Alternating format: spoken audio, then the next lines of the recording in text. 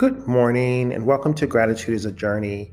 I have this, she's not really a therapist, but she owns a company called The Art of Emergence. Her name is Skylar Brown. And we do a thing where she coaches executives or people who own their own companies or work for major companies to really navigate life. So a lot of that is your personal stuff as well as your professional stuff. So I really enjoy our bi-monthly sessions, so twice a month, and they're really powerful and very reflective. One thing that came up is about change. Change is hard. We've seen this in the election cycle here in America. We see it in many parts of the world that people will destroy one another to hold their place, to prevent things from changing.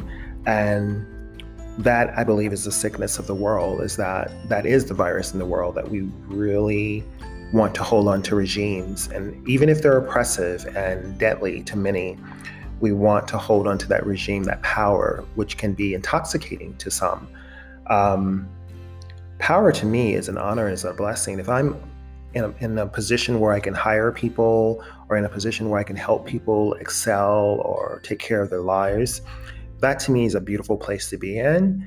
But if I'm ever in a position where I feel like I'm blocking people or I'm being blocked, that is my signal to exit. When I'm not being allowed to shine, or I'm not allowing others to shine, I say, hey, open the door and let the new person in, because maybe you've outgrown the place you're in, or maybe you've served your time and it's time to move on.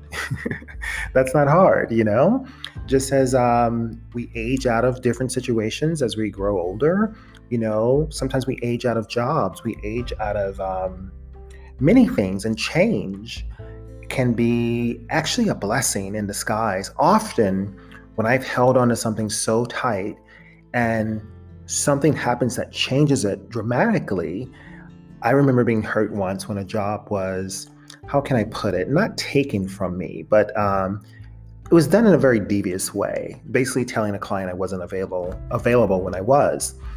And when I found out how it happened, who did it, I was devastated because it was someone very dear to me. But at the same time, I confronted it head on. I'm one person to not avoid things. I will tell you what I'm thinking. And afterwards, as life progressed and opportunities came, and that became less and less important to me, I realized the universe was kind of pushing me in its own way towards another direction, and that I didn't need this kind of energy and those people around me, that my destiny was much brighter and bigger than I even thought, but I wanted to leave and do things on my own terms, not be pushed out.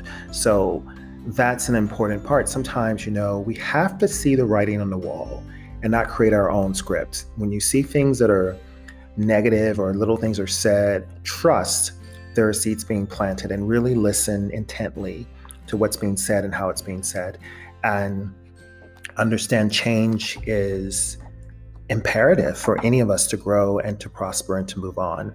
Thank you to each of you for tuning in to Gratitude is a Journey, and I hope to see you here tomorrow. Thank you.